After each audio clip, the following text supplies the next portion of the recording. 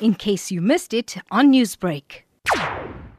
Nationally, you are giving the guidelines, and this guidelines was coming from the Medical Advisory Committee to the Minister of National Department of Health, and it was adopted as the guidelines. So, because National Department of Health should be the set trender of the guidelines, but each province and each province MEC can still decide, I like it or I don't like it. There was the case of the doctors in Limpopo where they were forced quarantined, and SAMA took them to court, the Department of Limpopo, Health Department, the MEC, and we won the case because the doctors was not that sick.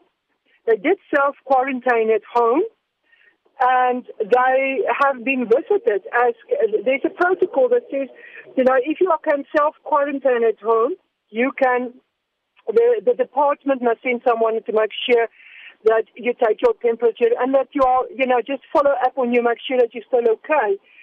And they didn't like it, and they said, we are going to change it, and they just changed it, and that's not in line with the guidelines. But it brings, to the forefront the difficulties that if there's a national guideline, and each and every province can decide how they want to interpret and how they want to administer the guidelines. And that also, unfortunately, leads to a lot of confusion to the public out there, because nationally saying this and then the MEC of every province comes up with their own interpretation, which is wrong. It should not be like that. Newsbreak, Lotus FM, powered by SABC News.